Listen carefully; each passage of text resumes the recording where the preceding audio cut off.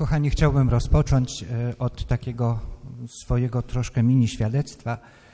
Tak się stało, że kiedy byłem studentem, ale już po święceniach kapłańskich, studia odbywałem najpierw w Rzymie, ale później pojechałem też do Jerozolimy i od 15 roku życia zawsze trwałem w jakiejś wspólnocie. Zawsze szukałem takich, co to podnoszą ręce, klaszczą, modlą się. I wyobraźcie sobie, że kiedy trafiłem właśnie do Jerozolimy, to wiemy, że tam jest bardzo znacząca obecność i Żydów, i Palestyńczyków. Chrześcijan jest zaledwie kilka procent, katolików też bardzo malutko, więc trudno mi było znaleźć taką wspólnotę, a w sumie spędziłem tam 2 semestry, ale udało się trafić właśnie do wspólnoty Żydów mesjańskich. To są Żydzi, którzy uwierzyli, że Jezus jest Mesjaszem. Gromadziliśmy się zawsze w sobotni poranek na wspólnej modlitwie, na czytaniu Pisma Świętego, właśnie na modlitwie śpiewem. Mieli nawet takie potężne rogi, szofary, że jak się w nie zatrąbiło, to aż się mury starej Jerozolimy trzęsły. I ponieważ właśnie w szabat, w sobotę nie było wykładów na uniwersytecie, więc mogłem spokojnie uczestniczyć w spotkaniach tej wspólnoty. I tak się stało, że pewnego razu zorganizowano rekolekcje ewangelizacyjne. Trwały 4 dni, wynajęto olbrzymią salę w jednym z największych hoteli w Jerozolimie i przyjechał też taki zespół ze Stanów Zjednoczonych ewangelizacyjny z dobrą muzyką uwielbieniową. Sala była wypełniona i 4 dni trwały te właśnie rekolekcje, tak byśmy powiedzieli, ewangelizacyjne. 3. dnia nastąpiła kulminacja. To myślę, że wielu z was wie, co mam na myśli. Przyszedł ten moment osobistej decyzji, powierzenia swojego życia Jezusowi, czyli przyjęcia Jezusa jako Pana i Zbawiciela. I ci, którzy prowadzili rekolekcję, powiedzieli, że kto rzeczywiście chce podjąć taką decyzję, to zapraszamy tutaj do przodu, będzie można uklęknąć, będziemy się za was modlić, Pan Jezus wejdzie w wasze serce, odmieni wasze życie. I dodali jeszcze taką ciekawostkę. A kto tak zrobi, to na nową drogę życia, którą właśnie rozpoczyna z Jezusem, przy wyjściu stoją dziewczyny i będą wam dawać w prezencie Biblię po angielsku. A ja właśnie szukałem Biblii po angielsku, którą to potrzebowałem na wykłady na Uniwersytecie Hebrajskim. Więc pewnie po raz 7 przyjąłem Jezusa jako Pana i Zbawiciela i cały dumny podszedłem do wyjścia, a dziewczyny się pięknie uśmiechnęły i powiedziały, właśnie się skończyły. Myślałem, że uduszę. Trzeba było wydać $40 na Biblię i byłem taki trochę zły na tą sytuację i to dosyć długo, do niedawna. Do niedawna, do momentu, kiedy trafiła mi w ręce taka książka, którą tutaj specjalnie przyniosłem. Książka nosi tytuł Syn Hamasu. Pokażemy też służbie liturgicznej księżom.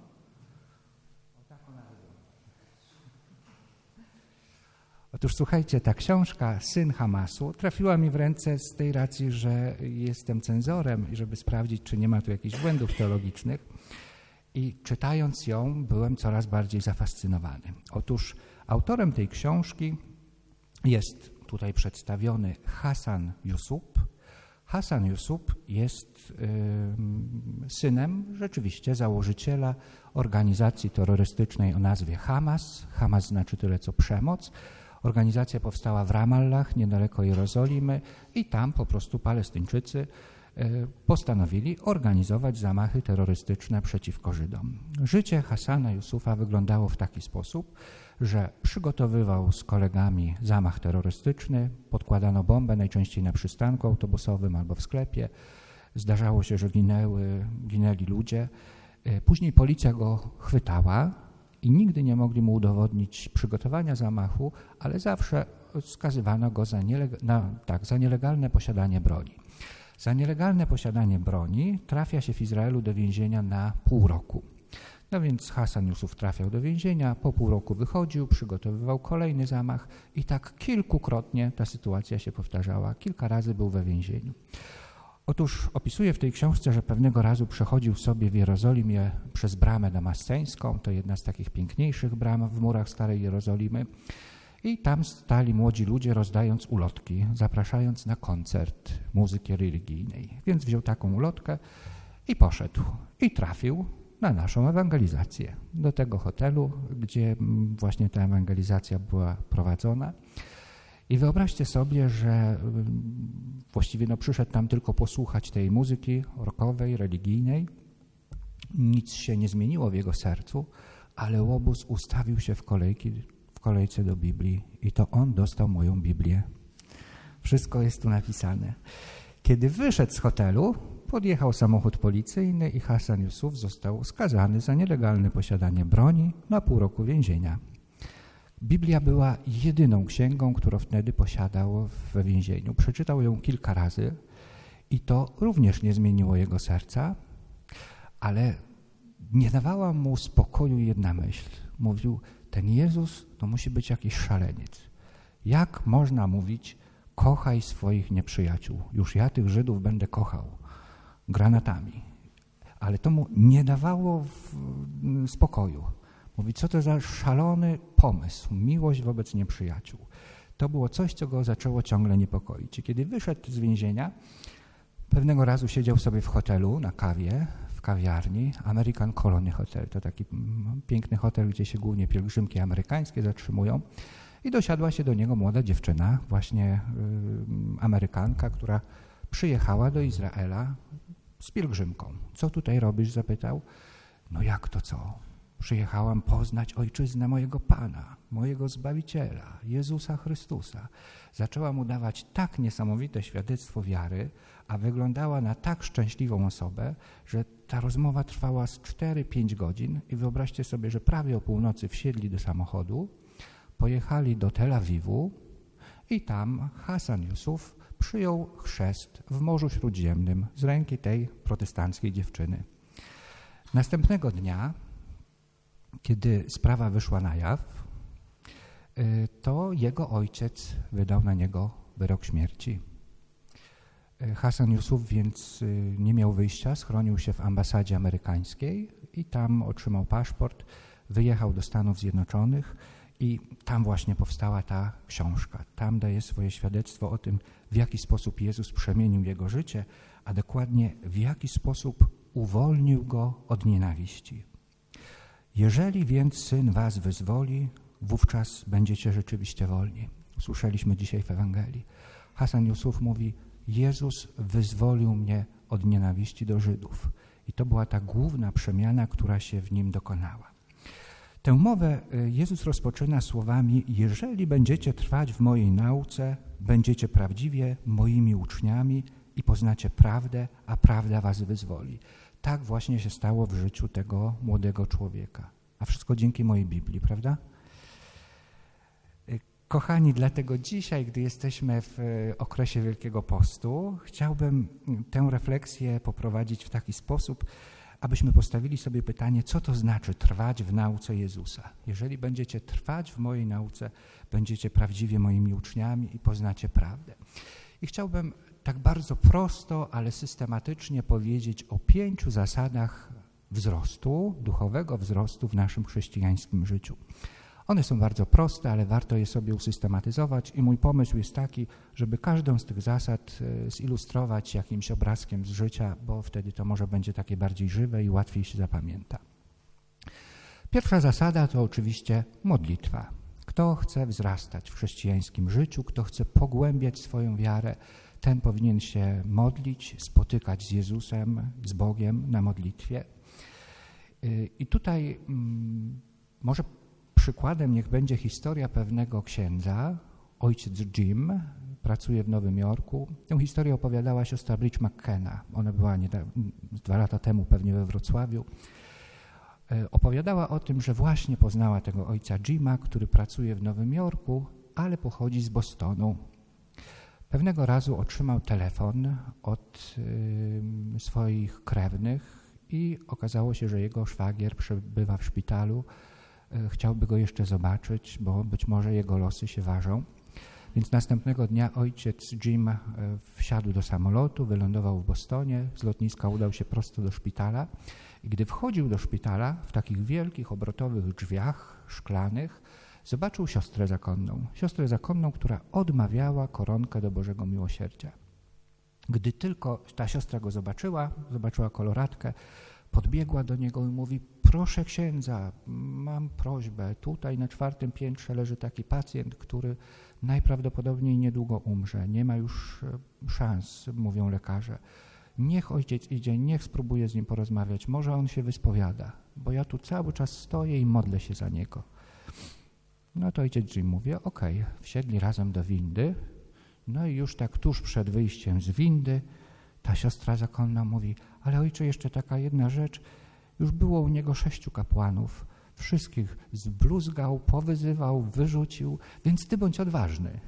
No to ojciec Jim troszkę bardziej się przestraszył, ale już nie było wyjścia, bo właśnie wchodzili do sali. I rzeczywiście tak się zaczęło. Zaczęło się od wyzwisk, kazał mu się wynosić, przeklinał na Pana Boga, na Kościół, ale ojciec Jim spokojnie mówił: pamiętaj, to jest twoja ostatnia szansa. Bóg cię kocha, Bóg ci może wszystko przebaczyć. Bóg w ostatniej chwili może zmienić twoje życie. I tak spokojnie o tym mówił. I gdy powiedział, że Bóg może przebaczyć, mówi, to ten pacjent zaczął krzyczeć: co ty możesz wiedzieć o przebaczeniu? Mówi: co ty możesz wiedzieć o moim życiu? A co się stało? Ja w swoim życiu zabiłem 5 osób. Ty myślisz, że Bóg może mi to przebaczyć? I wtedy ten pacjent zaczął opowiadać. Ksiądz się zapytał: jak to się stało? On mówi: pracowałem na przejeździe kolejowym. Był odpowiedzialny za zamykanie i otwieranie tej zapory kolejowej. I mówi: byłem wtedy uzależniony od alkoholu i narkotyków. Zasnąłem, nie zamknąłem przejazdu i pociąg wjechał w samochód. Zginęło 5 osób, rodzice i 3 dzieci. I powiedział: przez całe życie żyję z tym ciężarem, nikt mi tego nie może przebaczyć. A ojciec Jim powiedział tak: czy to było 17 lipca 1979 roku? Skąd wiesz? Bo to była moja mama, mój tato i 3 mojego rodzeństwa. Mówi: ja byłem wtedy dzieckiem w przedszkolu i tylko dlatego ocalałem. Cała rodzina tego księdza zginęła. I powiedział: ja ci przebaczam i Bóg też może ci przebaczyć. I wtedy rozegrała się ta piękna scena pojednania, spowiedzi. 3 dni później ten pacjent rzeczywiście zmarł, ale pojednany z Bogiem. Popatrzmy, że wszystko zaczęło się od koronki do Bożego Miłosierdzia, którą ta siostra zakonna cały czas odmawiała za tego chorego człowieka. Tak wielka jest siła modlitwy. Kiedyś święty Paweł w liście do Tesaloniczan mówił: nieustannie się módlcie. I pierwsi chrześcijanie mieli z tym kłopot. Co to znaczy modlić się nieustannie? Przecież nie można zostawić swojej pracy. Ojcowie Kościoła, szukając odpowiedzi na to pytanie, co to znaczy modlić się nieustannie, ukuli taką formułę: modlitwa wszystkich rzeczy. Modlitwa wszystkich rzeczy polega na tym, że co rano po przebudzeniu świadomie wzbudzam w sobie intencję: spraw, Panie, aby wszystko, co dzisiaj mnie czeka, było modlitwą. Moje spotkania z ludźmi, moje rozmowy, moja praca, mój odpoczynek, moja nauka. Niech to wszystko przybliża mnie do Ciebie, niech to wszystko otwiera mnie coraz bardziej na Ciebie. Jeżeli, kochani, co rano wzbudzamy zupełnie świadomie taką intencję w swoim sercu, to zobaczymy, że nasz dzień ulega przemianie. Czasem w dużo krótszym czasie uda nam się zrobić więcej niż w inne dni. Przeżywamy jakoś spokojniej cały dzień, łatwiej nam się skupić, łatwiej też, żeby nasze myśli wędrowały w takich aktach strzelistych do Pana Boga bardzo często. I po pewnym czasie okaże się, że cały dzień jest uświęcony taką obecnością i bliskością Pana Boga. Właśnie na tym polega modlitwa wszystkich rzeczy. Warto więc ją praktykować. Warto też ją praktykować w jakiejś intencji. Czyli spraw, Panie, aby wszystko, co dzisiaj będę czynił, było modlitwą i ofiaruję Ci to w takiej i takiej sprawie. Myślę, że to jest piękna forma uświęcenia też całego dnia. Druga ważna zasada wzrostu w naszym chrześcijańskim życiu to Słowo Boże, czyli Pismo Święte.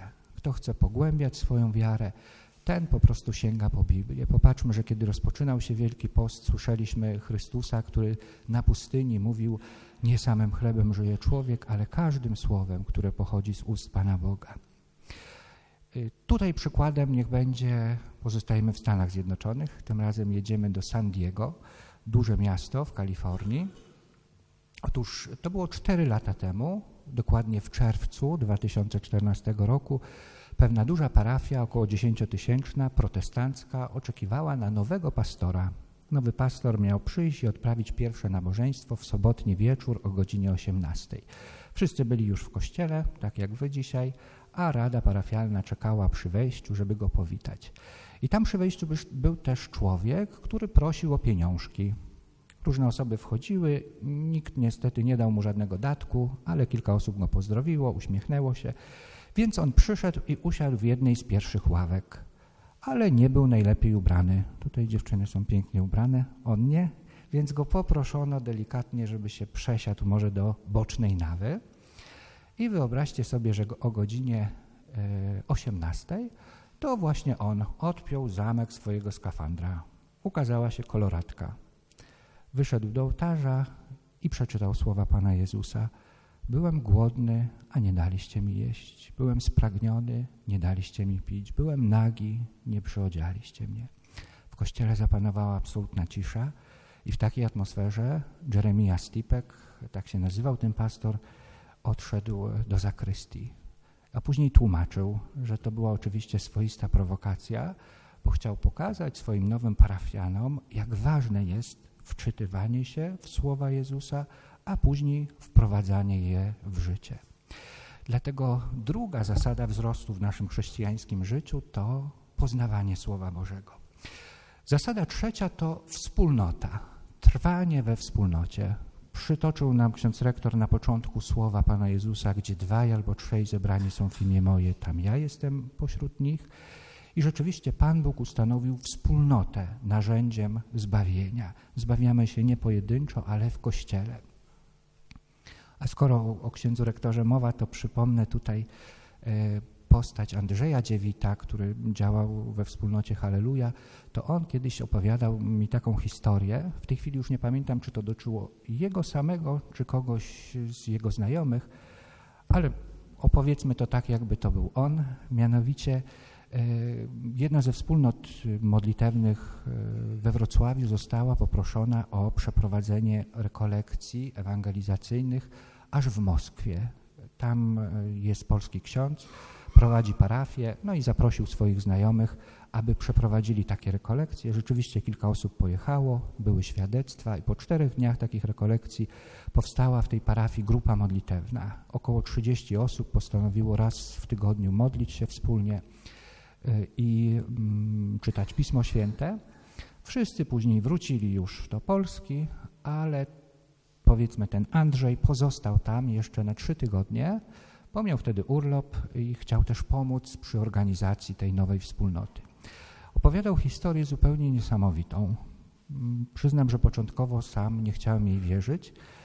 Mówił o tym, że został zaproszony na kolację przez znajomych, ale mu trzeba było do nich pojechać pociągiem. Więc stał sam już wieczorem na dworcu kolejowym, takiej małej stacji, gdzieś na obrzeżach miasta. Czekał na pociąg, zrobiło się już ciemno i miał ze sobą Biblię. I to Biblię po rosyjsku. Przeglądał ją. Myślę, że wiecie, jak to jest, że jak chcemy coś czytać w obcym języku, to najchętniej sięgamy po te teksty, które dobrze znamy po polsku, bo wtedy jest nam łatwiej zrozumieć.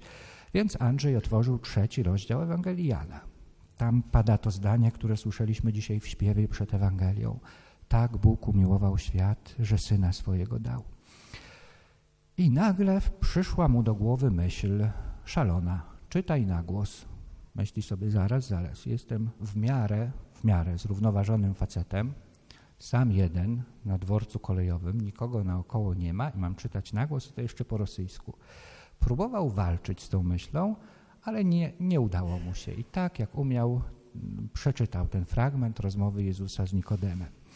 I wyobraźcie sobie, że 2 tygodnie później, wydawało się, że nic się nie stało, ale 2 tygodnie później właśnie na spotkaniu tej grupy modlitewnej przyszedł czas na świadectwa.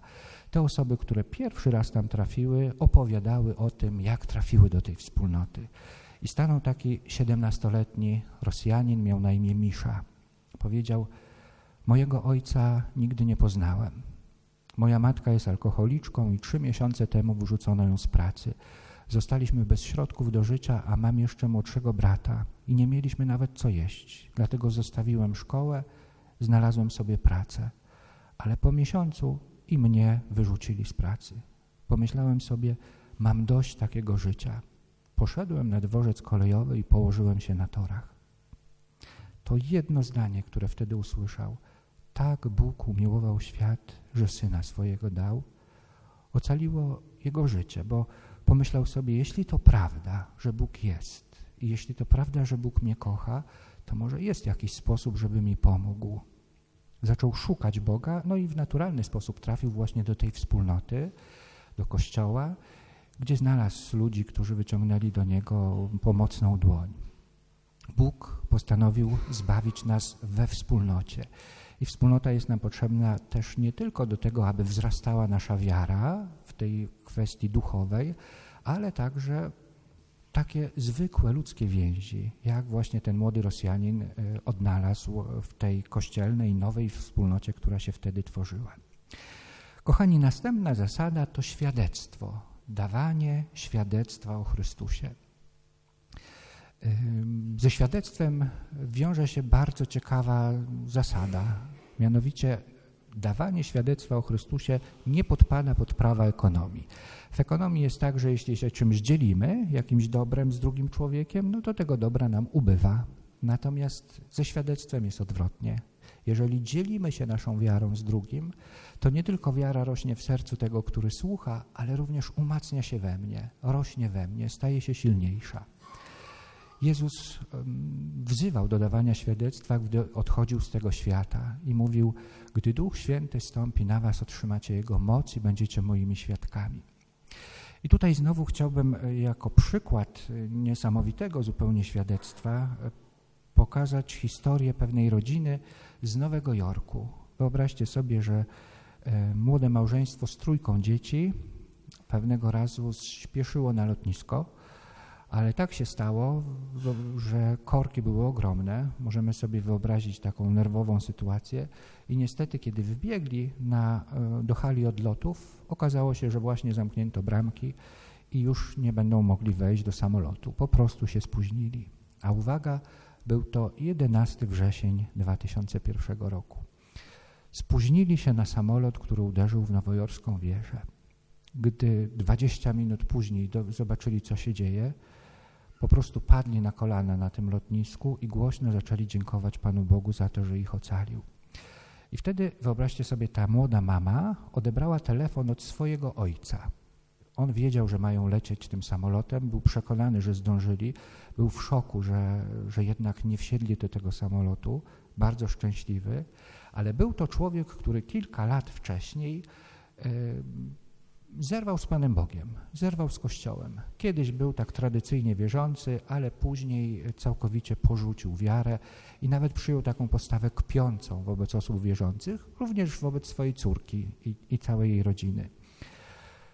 I wyobraźcie sobie, że kiedy już wiedział, że żyje, cała ta rodzina, jego córka z rodziną, wsiadł do samochodu i pojechał do strefy zero. Był bowiem strażakiem.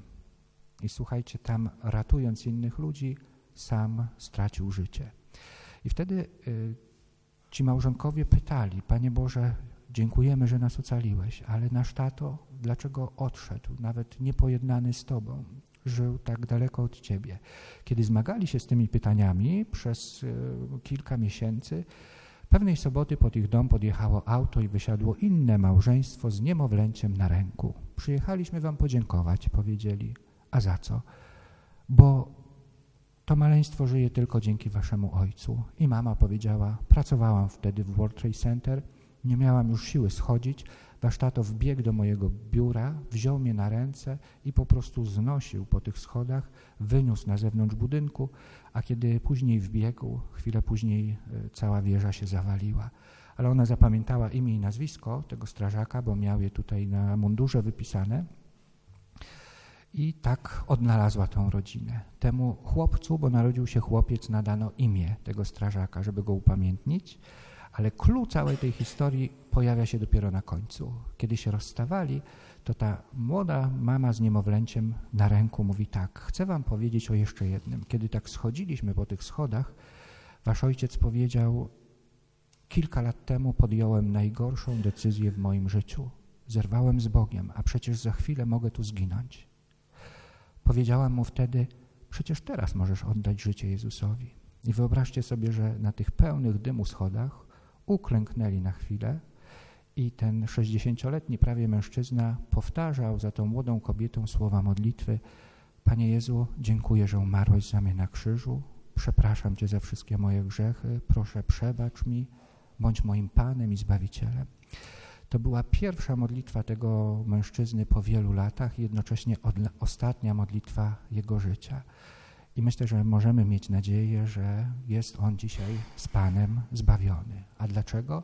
Dlatego, że tej młodej kobiecie starczyło sił, aby nawet w tak dramatycznych sytuacji dawać świadectwo o Chrystusie, świadectwo chrześcijańskiego życia.